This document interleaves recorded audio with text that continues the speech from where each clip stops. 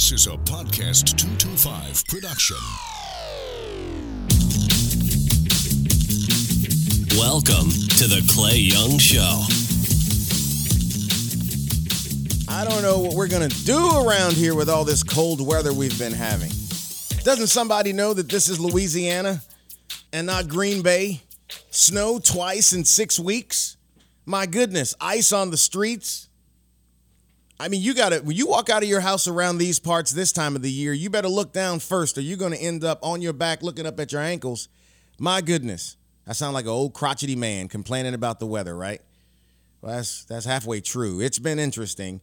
Depending on when you're listening to this, if you're hearing it right about when the show was put up on the website, which is in the middle part of January, we had snow here a couple of days ago, and it was interesting. It is good to be alive. I will say that. There are people who have tough situations, certainly more tough than worried about the cold weather, but my goodness. All right, we have a great conversation for you today. First of all, the gentleman that you're going to hear from today is more than dynamic. More than dynamic. And that's not something you can put on many people, because a lot of people can talk the talk and can give you that storefront attraction. But what happens when you go inside? Are the things on the shelves as good as the thing in the window? And in the case of the gentleman I'm going to introduce you to shortly, it's even better the deeper you get into the situation, because you see layers of compassion and intellect. Two things that I consider to be primary priority virtues for builders. You got to care and you have to have a clue. And I will introduce you to Bishop Omar Jawar, who is going to be our guest on this show. He's my friend. He's my brother. And in the short time that we've known one another, we're simpatico on so many issues, and we are really on what I believe is the cutting edge of bringing together people of all backgrounds for the general purpose of helping our communities. That's my thing. I move away from anything that becomes about agendas other than what I agree with. And it's not judgment. Hey, everybody's got a right to do things the way they want to do it. The program that I was a part of with Bishop Omar, which is something that we're going to talk about in what looks like is going to be a 2 or 3 part conversation, was amazing. It brought together people from different sides of the political aisle, people from different sides of the economic spectrum, people from entertainment and faith, all on one stage. I mean, this group had a combination of the hip-hop artist Scarface and former presidential candidate Ted Cruz. Yep, you heard me right. I am not having a stroke. I saw that. That did happen. Those two people were together on stage at an event. And that isn't even the main course. Oh, my goodness. And the program itself is really about impacting the lives of people. And listen, it's hard work. And as you will hear us talk about, it's not one of these grandiose, we go in and snap your finger and then we're going to turn a community around. It's going to happen overnight. No. They're laboring in this effort for a while, trying to push their way to creating some positive change. And it brought together these people, but also on stage at the end of the program was a conversation that was all about love and not grievance. And I am so proud to have been a part of that discussion, and I'm proud of the people who were there, and I just am beyond grateful to Bishop Omar for pulling this together. Now, listen, with a build-up like that, this has got to be one heck of a guy, right? You'll see that I'm right about it and what he's doing, and then we'll get you going. We just wrapped up the conversation as I record this open, and a scheduling conflict kept him from going a bit longer, but we've agreed that we're going to do more, and we'll take it as long as we need to. But I would like you to hear about this program. For any of you who have been saying the violence is too much, I'm tired of seeing all this crime, the black on black crime, the poverty, all these things that are going on, and you're looking to change it. It really is about saying, what can we do to fix it? And I believe he's got the right idea. So we'll take a quick break and come back, and I will introduce you to Bishop Omar Jawar, our guest on this edition of The Clay Young Show. Promote your business or organization on podcast225.com. Podcast225.com is quickly becoming a weekly tradition for Louisiana listeners. Every month, thousands hear the weekly Clay Young Show. Every week, Clay sits with some of the state's most fascinating and entertaining people. Posting your company's logo on the podcast225.com website or having a professionally produced commercial air on The Clay Young Show is a great way to access a loyal and informed audience. Get more information by calling 225-214-1550. That's 225-214-1550.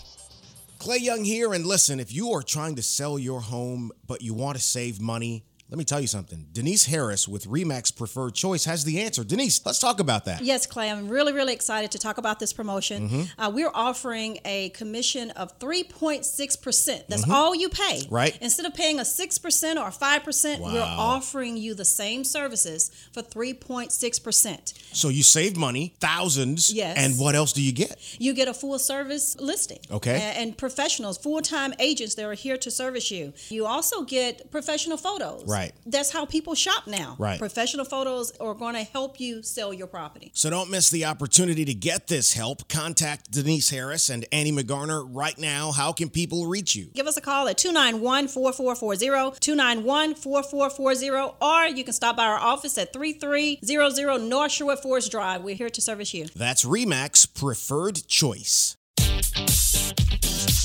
Welcome back to the Clay Young Show. Back with Bishop Omar Jawar, who is the Chief Executive Officer of Urban Specialists, a fantastic organization that you're about to learn a great deal about, that had what I consider an historic event on Monday, MLK Day in Dallas, Texas. It was something to behold, and we'll take our time. We'll get to that. He is also the pastor of Kingdom Worship and Restoration Church in Dallas, so the man has a full plate. And that's not even the end of it, because he's about to put something in Baton Rouge that I think is going to be fantastic. My brother, how are you this morning as we record this? Brother Clay, I feel good, man. Thank you for allowing me to be on your podcast. It's just great. I feel great. All right, so we were together. We've been together several times, and I kind of want to talk people through the timeline of us getting to know each other and you being in Baton Rouge and what you've already done here, what you plan to do here. But let's start at the beginning. Monday, your father was talking a lot. We were in your office and waiting on the luncheon that was held before the big event on Monday night. And he was talking about your passion for being in the community and your unique talents to be able to go and talk to some of the people who are either misguided, man, or who have had some tough situations that have led them to a lifestyle that just isn't in their best interest. Where did all of that begin? Your passion for going into the inner city and helping people change and redeem their lives? Well, let me first say, if you were talking to my dad a lot, I apologize if he held you. Hey, he was holding court in there, man. I can believe that, man. But, man, I've been doing it so long. You know, even when I was young, I had a sense of obligation to community and activism. You know, just growing up, a lot of my family, you know, we're from the neighborhood. You know, we did our best to shelter ourselves from it. But, you know, it's obvious that you grow up with challenges and you do one or two things. And I understood this very young. You either become a part of the solution or you succumb to the issue. And so we decided then, when I was, 12, 13, 14, I've been doing this all my life, to do, groups. I wrote a concept when I was 13 called Students for Humanitarian Justice as an alternative to student council, because I felt like student council was developed by people who were smart and they had good intent. But, sometimes you got to find folks who may not have all the right sayings, but they have the right heart. And so, that's been in my spirit. And my father, he would take me to the streets because my dad has a long history of doing things in the neighborhood because he was a product of very violent circumstances. He was in jail more than anyone. He was this. So he's been a pastor for almost 40 years. But prior to his pastorate, he was one of those. But he never left the streets. So he would always take me to the blocks and take me to the corners and take me to the, so I was always aware. So that's where it comes from. And Urban Specialists is the organization that you lead. It is a collection of some of the most dynamic people. It's eclectic. I mean, it's a gumbo, all right? I'm from Louisiana, and everybody here knows about a good gumbo, and that's what this is, and it's amazing. So Urban Specialists as a concept and as an organization is something you created. Tell me a little bit about that. Well, what it is, it's the answer. We believe it's the answer to what urban culture is dealing with and such. You need interpreters. You need some folks whose jobs it is to get close enough to the culture and figure ways to make penetrable marks against the ideas that are infectious. Ideas like irrational violence make sense because we're in survival mode. That's not true. Love and sex is the same thing, not true. So you got to have some people who are interpreting on the ground and interpreting up the stream also. So that's what Urban Specialist is. It's a collection of individuals that we place inside of urban communities to say, be that catalyst for us. And and so we've been doing it for about 20 years. And the way I developed it is for the first years of my career, I worked in the prisons. I was a gang specialist. My job was to go inside the youth prisons primarily and deal with the gang leadership and teach them how to frame their civility even while they were inside of the prisons. And what I found is leadership counts. So we would empower the leaders and train them so that they could be transformative agents. And that's what we did for years. And then we just kind of opened it all the way up to do it inside of the neighborhoods and the communities. And now we're trying to do it multi-state and around this country. It's interesting. So let's talk about the interaction. I mean, you find people who have turned their lives around, or some people who are in the midst of turning their lives around. You bring them into the program and you use them as a part of your outreach mechanism. Explain the interaction between the urban specialists and the urban communities you serve. Well, this is what it is. Leadership is always you always have a current leadership in any society. And so most of those leaders that we get, they are in their transition. They may be good people at heart, but their actions and their heart ain't matching. They may have the right characteristics, but their character needs to be transformed. So we go and find those individuals who are the indigenous leaders and say, let me make what you are fit what we need rather than just fit what you need because you're a leader. And we train and we assist them in their development. And then in turn, we say, now we need you to become our ambassadors as we lead the culture and the community to a higher ground. And so it becomes a sense of two-tier development, leadership training, and then execution. So they'll go into those neighborhoods where it's violent, and the goal is to curtail senseless violence. Make that a non-acceptable idea when it comes down to interaction. Just make violence, just try to take it off the table. Well, to take violence off the table, you're taking one of the main cogs. You're taking the queen off the chessboard. So what do you replace it with? So you replace it with opportunity and ideas. And so then it permeates throughout whatever societies that we're in, whether it's school, criminal justice, business. We become that new answer for them.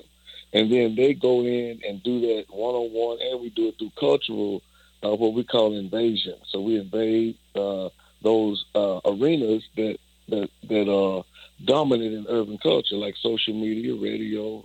We become that new conversation that says this is the new norm.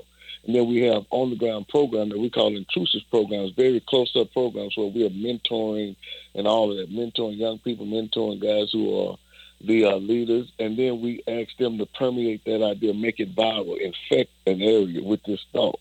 And when that area gets infected, it dominates the thought pattern, and before long, now you start dealing in possibilities, not just in tragedy. It is so amazing because you shift the paradigm of so many people, and they start to see, the program does, they start to see themselves and their environments differently, and they become a part of the solution, as you say earlier. And the offshoot of that is so amazing for so many people. I mean, you're talking about for kids in school who don't go to school or who show up to just be disruptive and eat a couple times, now become a part of the student body in a constructive way that'll help them going forward.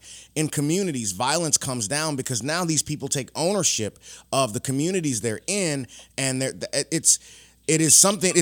I've never seen anything like it. Like, for over 25 years, I've been involved in volunteerism and in communities all over. People ask me to help. I kind of want to help. I have a heart for that. But rarely do I see something that gets people to buy a new way of thinking, as you have had this happen with people. What do you feel like when you watch someone that you encounter who's heading down a bad path, turn their life around, and then be a constructive member of a community?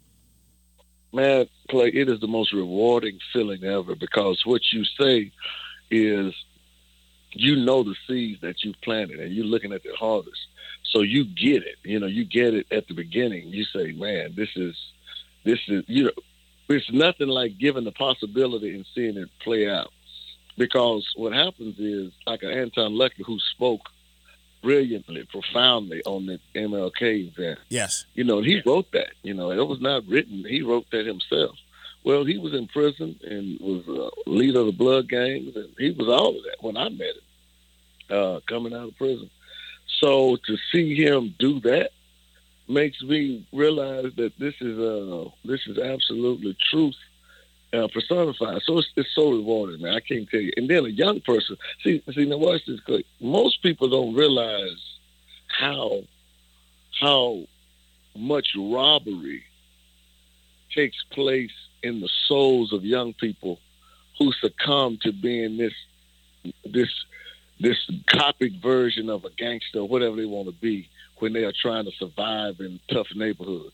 So when a kid can turn around and be a kid again and say, Bishop Omar, man, I like art. Man, I really like to sing. Or, right. Really, I can dance. So, man, that is so, because they begin to be true young people again. And so now we can start investing from the top and not investing assuming that they're not going to make it. It's rewarding beyond measure. And, we got a chance to go into one of the schools that you are impacting in the Dallas community. And I think there is 1,200. I think there are 1,200 kids in that school. Is that right? Yep, that was Billy Day, yes. And so we go in and meet with the principal, who is so dynamic. In fact, I was joking with her and asking her what would it take to steal her and bring her back to Baton Rouge, as a part of the program. And hey. This is what this interview ends, man. Love you. So she was talking about the impact the culture has and of the program has on her kids. Truancy rates dropped. It went from being a failing school to a passing school, went from being dysfunctional to functional. The entire culture of the campus changed. And I'm thinking, man, that's what's needed across this country, is getting kids to buy into their own potential, Man, you're absolutely right. Dynamic leadership. And let me just say this, before we go any further, man, you are a dynamic leader. I mean, that's just real, man. The reason I'm going to Baton Rouge, the reason we're doing all this is you. We had an investor who invested to say let's get some pilots, but we were not. Baton Rouge is on the radar, but it was like one of them blips. You say it's right there, right? But you made it a screaming asteroid. Hey, y'all better solve it, or we crashing into your earth, man.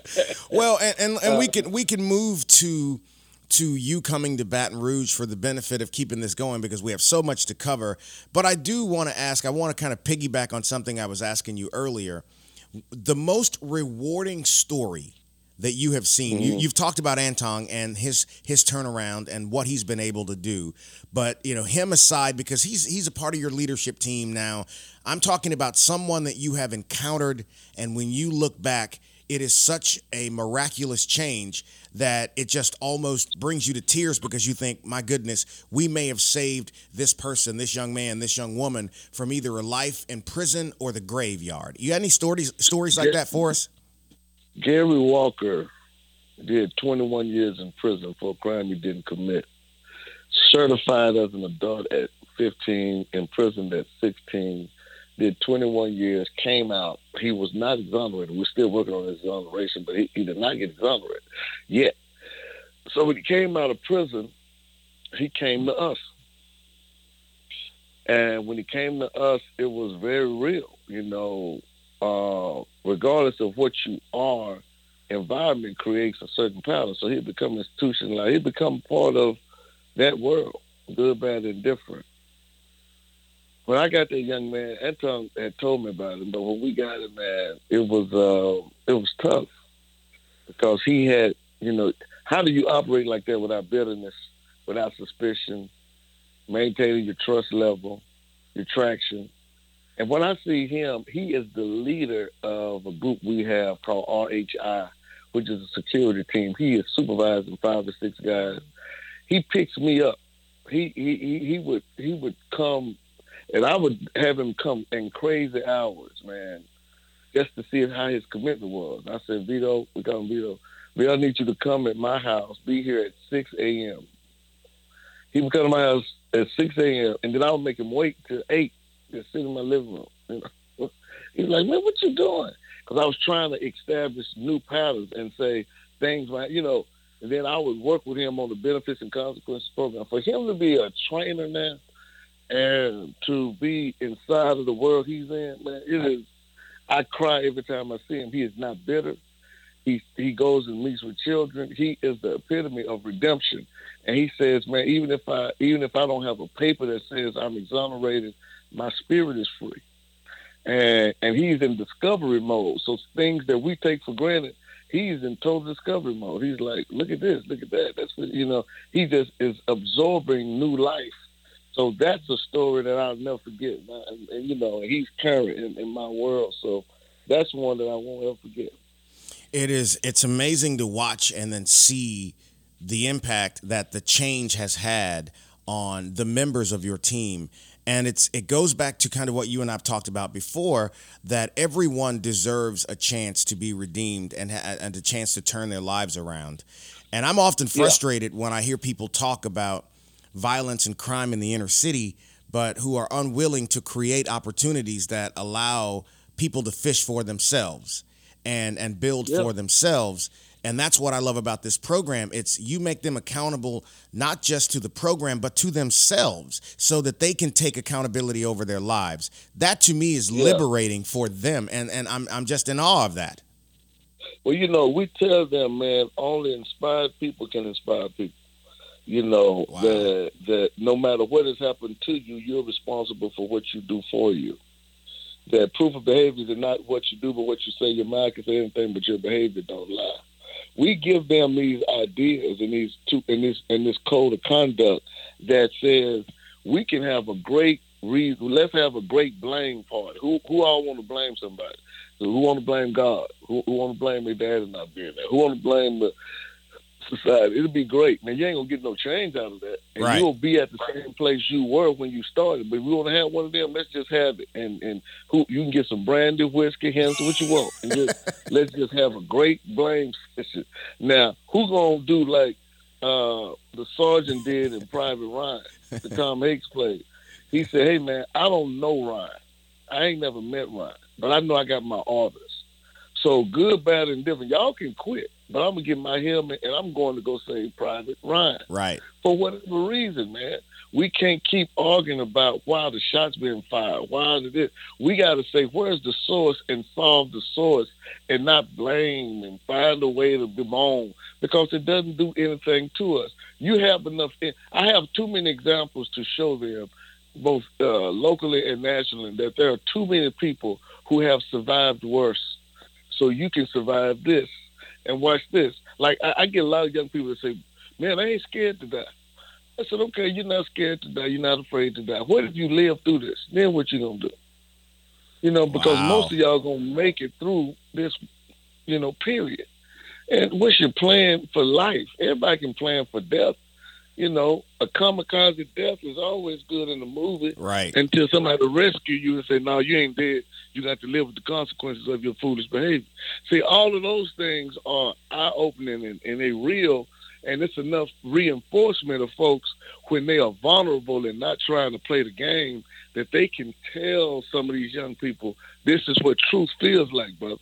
And I'm telling you that you living in a lie, and it just feels good because it's fantasy. But I don't want to get all in there. But that's just how it is, man. That's why I connect with you, and what you guys are doing. That's why I love when you connected us to Tranisha and Tanya, because man, life ain't fair. Right. That ain't fair for those young ladies to have to deal with that. Well, let's work our way. Let's work our way to that, and get to work our way up to what happened earlier this week as we record this on MLK Day. I went to Dallas, I think in October of last year, to go and see the program. And right. I flew in, and then the next morning we meet at the Urban Specialists headquarters, and it's a group of people from Atlanta, the team in Dallas, and people in organizations that help support what you're doing as well. And we all meet, and that was my first time you and I having met in person, and I was just a guy in the group.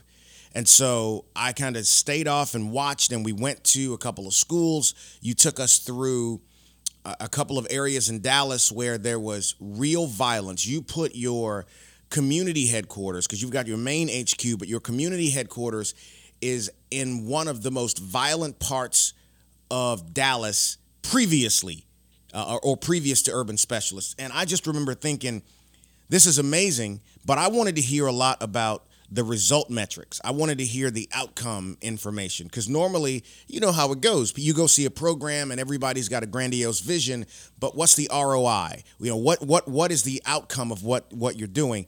And that's all y'all were hitting is results. Here's what's happened at the school. Here's what's happening on this block. Here's what we're doing in the communities. Okay, they're fighting in the school. We're in the schools. They're fighting on the buses. We're on the buses. And I'm thinking, okay, I've never seen this before. And so the first thing I did when we had lunch, and I'm asking questions. In fact, for people listening, I mentioned the school and the principal. Well, one of the deputy school superintendents was there, and he talked about metrics. He says he audits what the program is doing every 6 weeks or so, and it's stunning every time. They hit the numbers every time. And I'm thinking, man, okay, this is not your average ordinary program. I got to get this thing in Baton Rouge. So I go back to the hotel. I call a mutual friend of ours, and we were talking about this. And I said, man, we need this yesterday. Not today, not tomorrow, yesterday. And so I knew I was going to come back. Well, in the midst of you and I talking back and forth about this, Baton Rouge had an extra spike in what was an extra violent year. And I remember the 2 or 3 day period that preceded me saying we needed to do something. I had been hearing for so long, reading in the paper, watching on news, people talking about the murder, and the perspective, in my opinion, was not completely, but was largely based on either hate or ignorance. People, and neither of those things can fix anything. And so I said, man, let's go do something. Let's go into the community and change the energy in the community. And I want to call black people, white people, business people, law enforcement officers, religious people, community people, and then I'm going to call my friend in Dallas and see if he'll hop a bird and come over. And you were like, I'm coming, I'm there. And you didn't just come by yourself, you brought folks with you. And it was on that Monday where we walked one of the streets of Baton Rouge that I introduced you to Tranisha Jackson and Tanya Garafola. And we walked and loved on people and spoke to folks. That first experience when you came to Baton Rouge to be a part of that, talk about that. Clay, I had never seen an idea like this happen to where you called us and said, let's come. But I really was thinking it was going to be you and group of brothers who was, in a fraternity. You know how it goes, So that was my assumption. I said, okay, you got some Kappas, some brothers, they're going to go around and, try to help the community. I'm down, help these brothers, man. When I saw police and former chief and SWAT and pastors and business leaders and Chamber of Commerce, I said, what is this brother? Who is this guy? You talking about me? I said, who are you? But, and you said, I said, what you doing? I mean, what we doing? You said, man, just loving on people. We giving them food and we knocking on doors and saying, hey, do you know we really do love you? And this is one city. Right. And what do you need? And people pointing out, hey, man, it's trash right here. You say, okay, we got that. It's lights. Okay, we're going to fix that. And I'm going to get to that in just a second. Yeah, and it was just an amazing turn of events, man. And then when you showed me those two ladies that were together, and they were laughing, they were playful, but I saw that a lot of people were looking at them in awe. And I didn't know who they were. And it turns out it's Tanisha and Tanya, yeah. It's Tanya.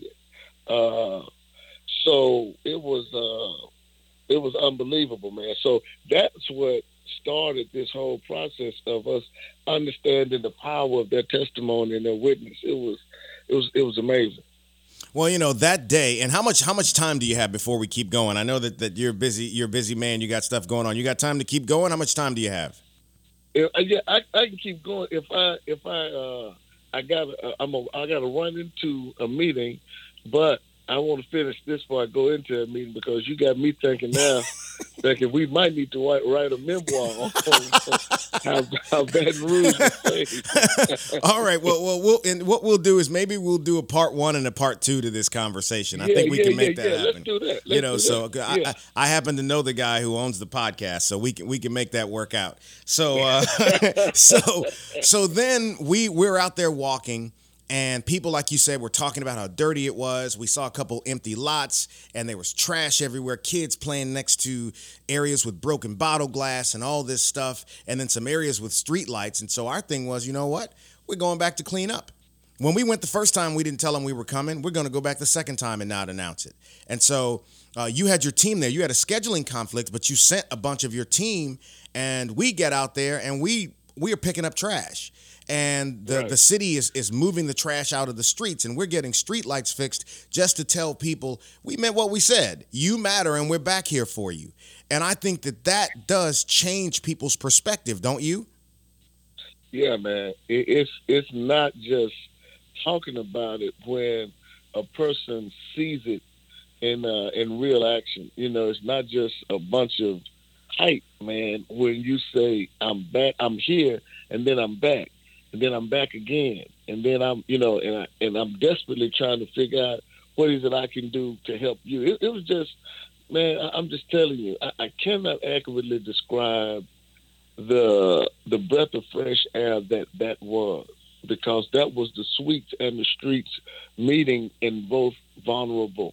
They both were vulnerable at the same time. So it was powerful, man. And I think that is really, to be honest, that was the icebreaker needed to see who was all connected. Right. Who really was who was connected on this beyond the superficial level. So That's right. It was unbelievable.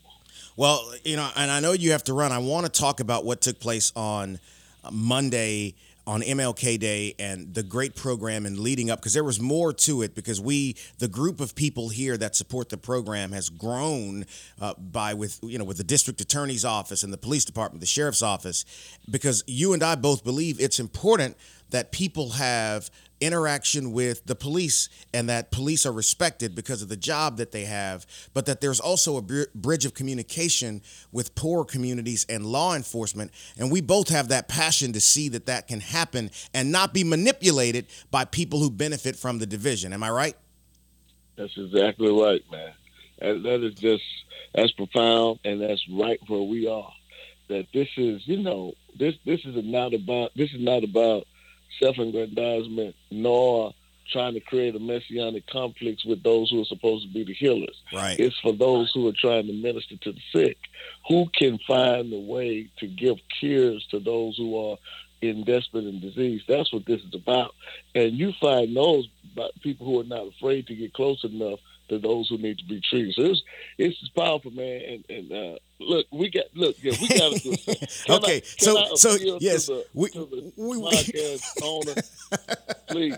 Listen, I think he likes you, so it'll work out, and we will definitely do a part 2 to this. I know you got to jump into your meeting, so let's do that. We'll stop this interview right here, and then we'll do a part 2 because there is so much to talk about, specifically the powerful moment that took place, not just at the event in Dallas, but at the rehearsal for the event before that just kind of happened.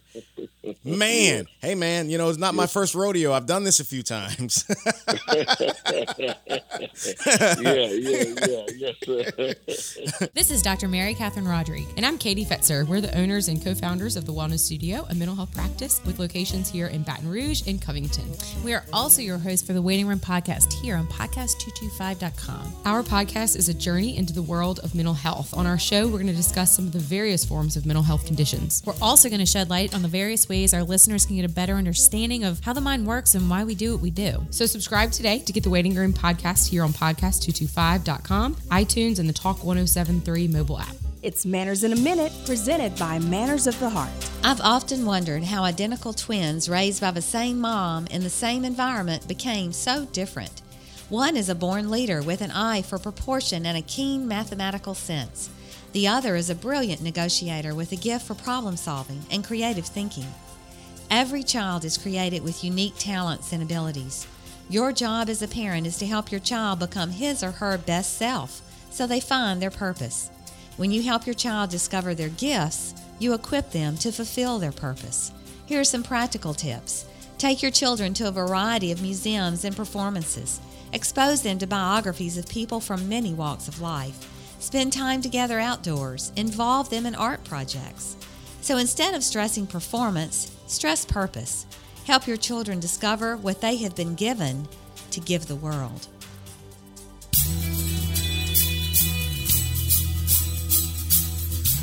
This is The Clay Young Show on podcast225.com.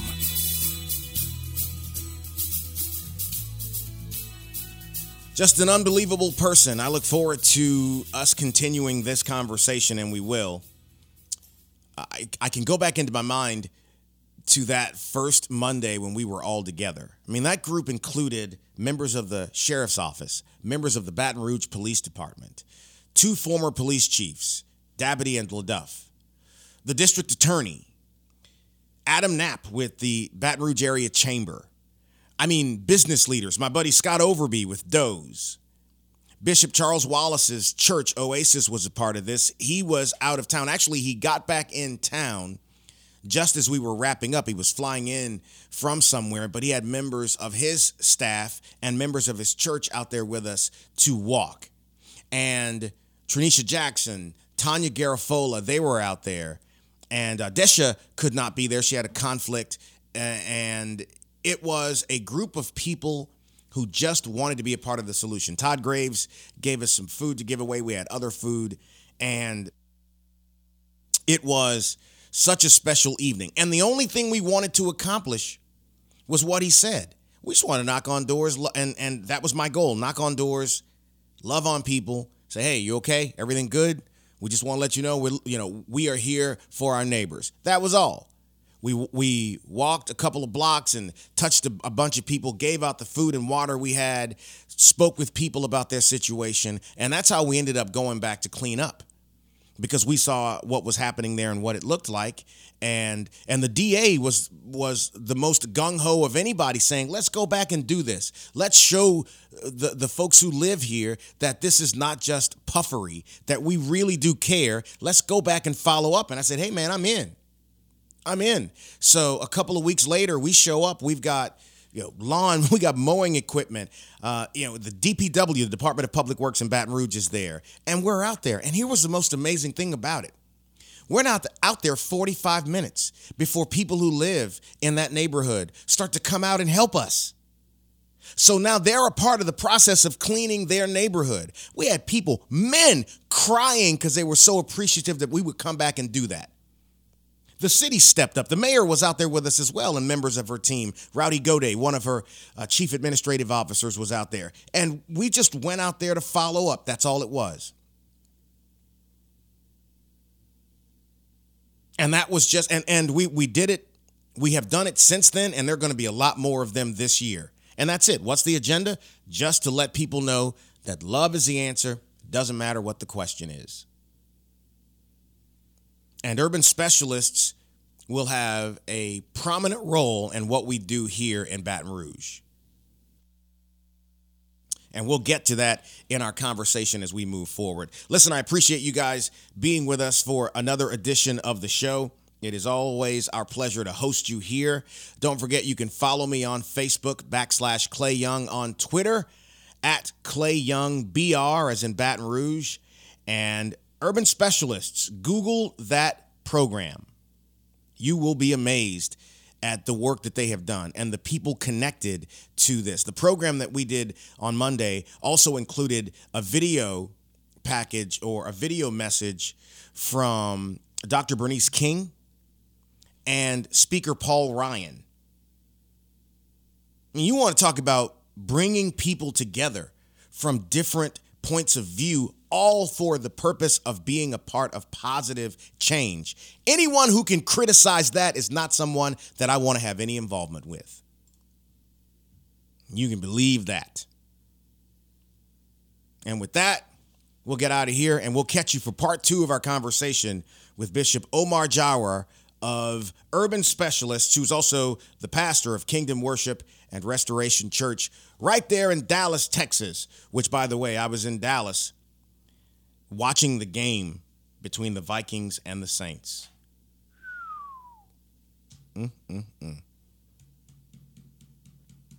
Well, yep. So, I'll get out of here. We'll catch you next week here on The Clay Young Show.